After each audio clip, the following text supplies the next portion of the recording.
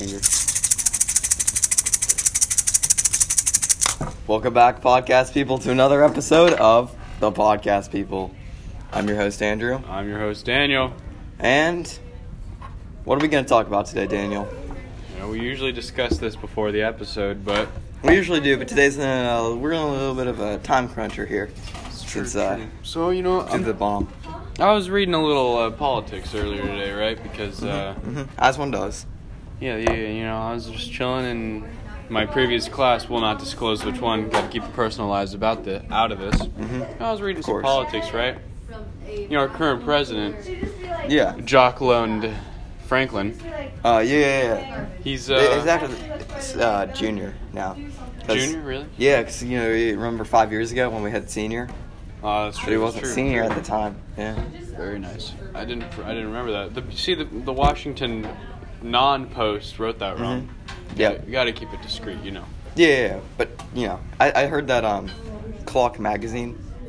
They're actually they're getting up there with the credibility. Yeah, you gotta go. We might be able to trust them pretty soon. We might have some other news sources other than the non-Washington Post and non-Mexican or San Francisco Times. That.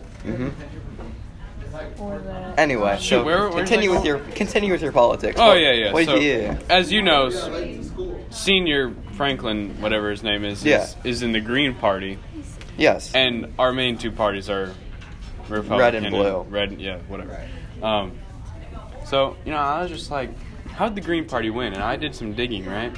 I got into Senior Franklin's history, his past, and he made an investment. Dude, did he outsource jobs to Mexico? That was Mike Braun, right? Joe there. Donnelly. Whatever, same thing. They're the same person. Mike Braun's company. He forced the truck drivers to drive over hours, and he killed one. Wow. Boycott Mike Braun. And Sleeping Joe, Sleeping Joe Donnelly and Mike Braun in his blue shirt. Anyway. I don't know where they get it made. We distribute it. Wow. Mike Braun said that. Even though he does know where they get it made. How do you know that? True. Because commercials. How do you know the commercials aren't lying? You can't trust any media. How do you know the these days. commercials you're watching are lying? Yeah. I didn't say they weren't. You can't even trust Clock magazine. You can't even trust this. Is this real? Or is this just matter? It's real. Are you sure? Yeah, matter's real. Why don't you give it a hard slam with your head? Whoa. Wow. Getting aggressive. This podcast is starting to get out of hand, podcast people. I don't know if we're going to be able to continue, but we're going to try. There's a couple gunmen out at the door, so, Open up. we're going to have to keep it a little quiet here. So, I heard that the Ugandan government...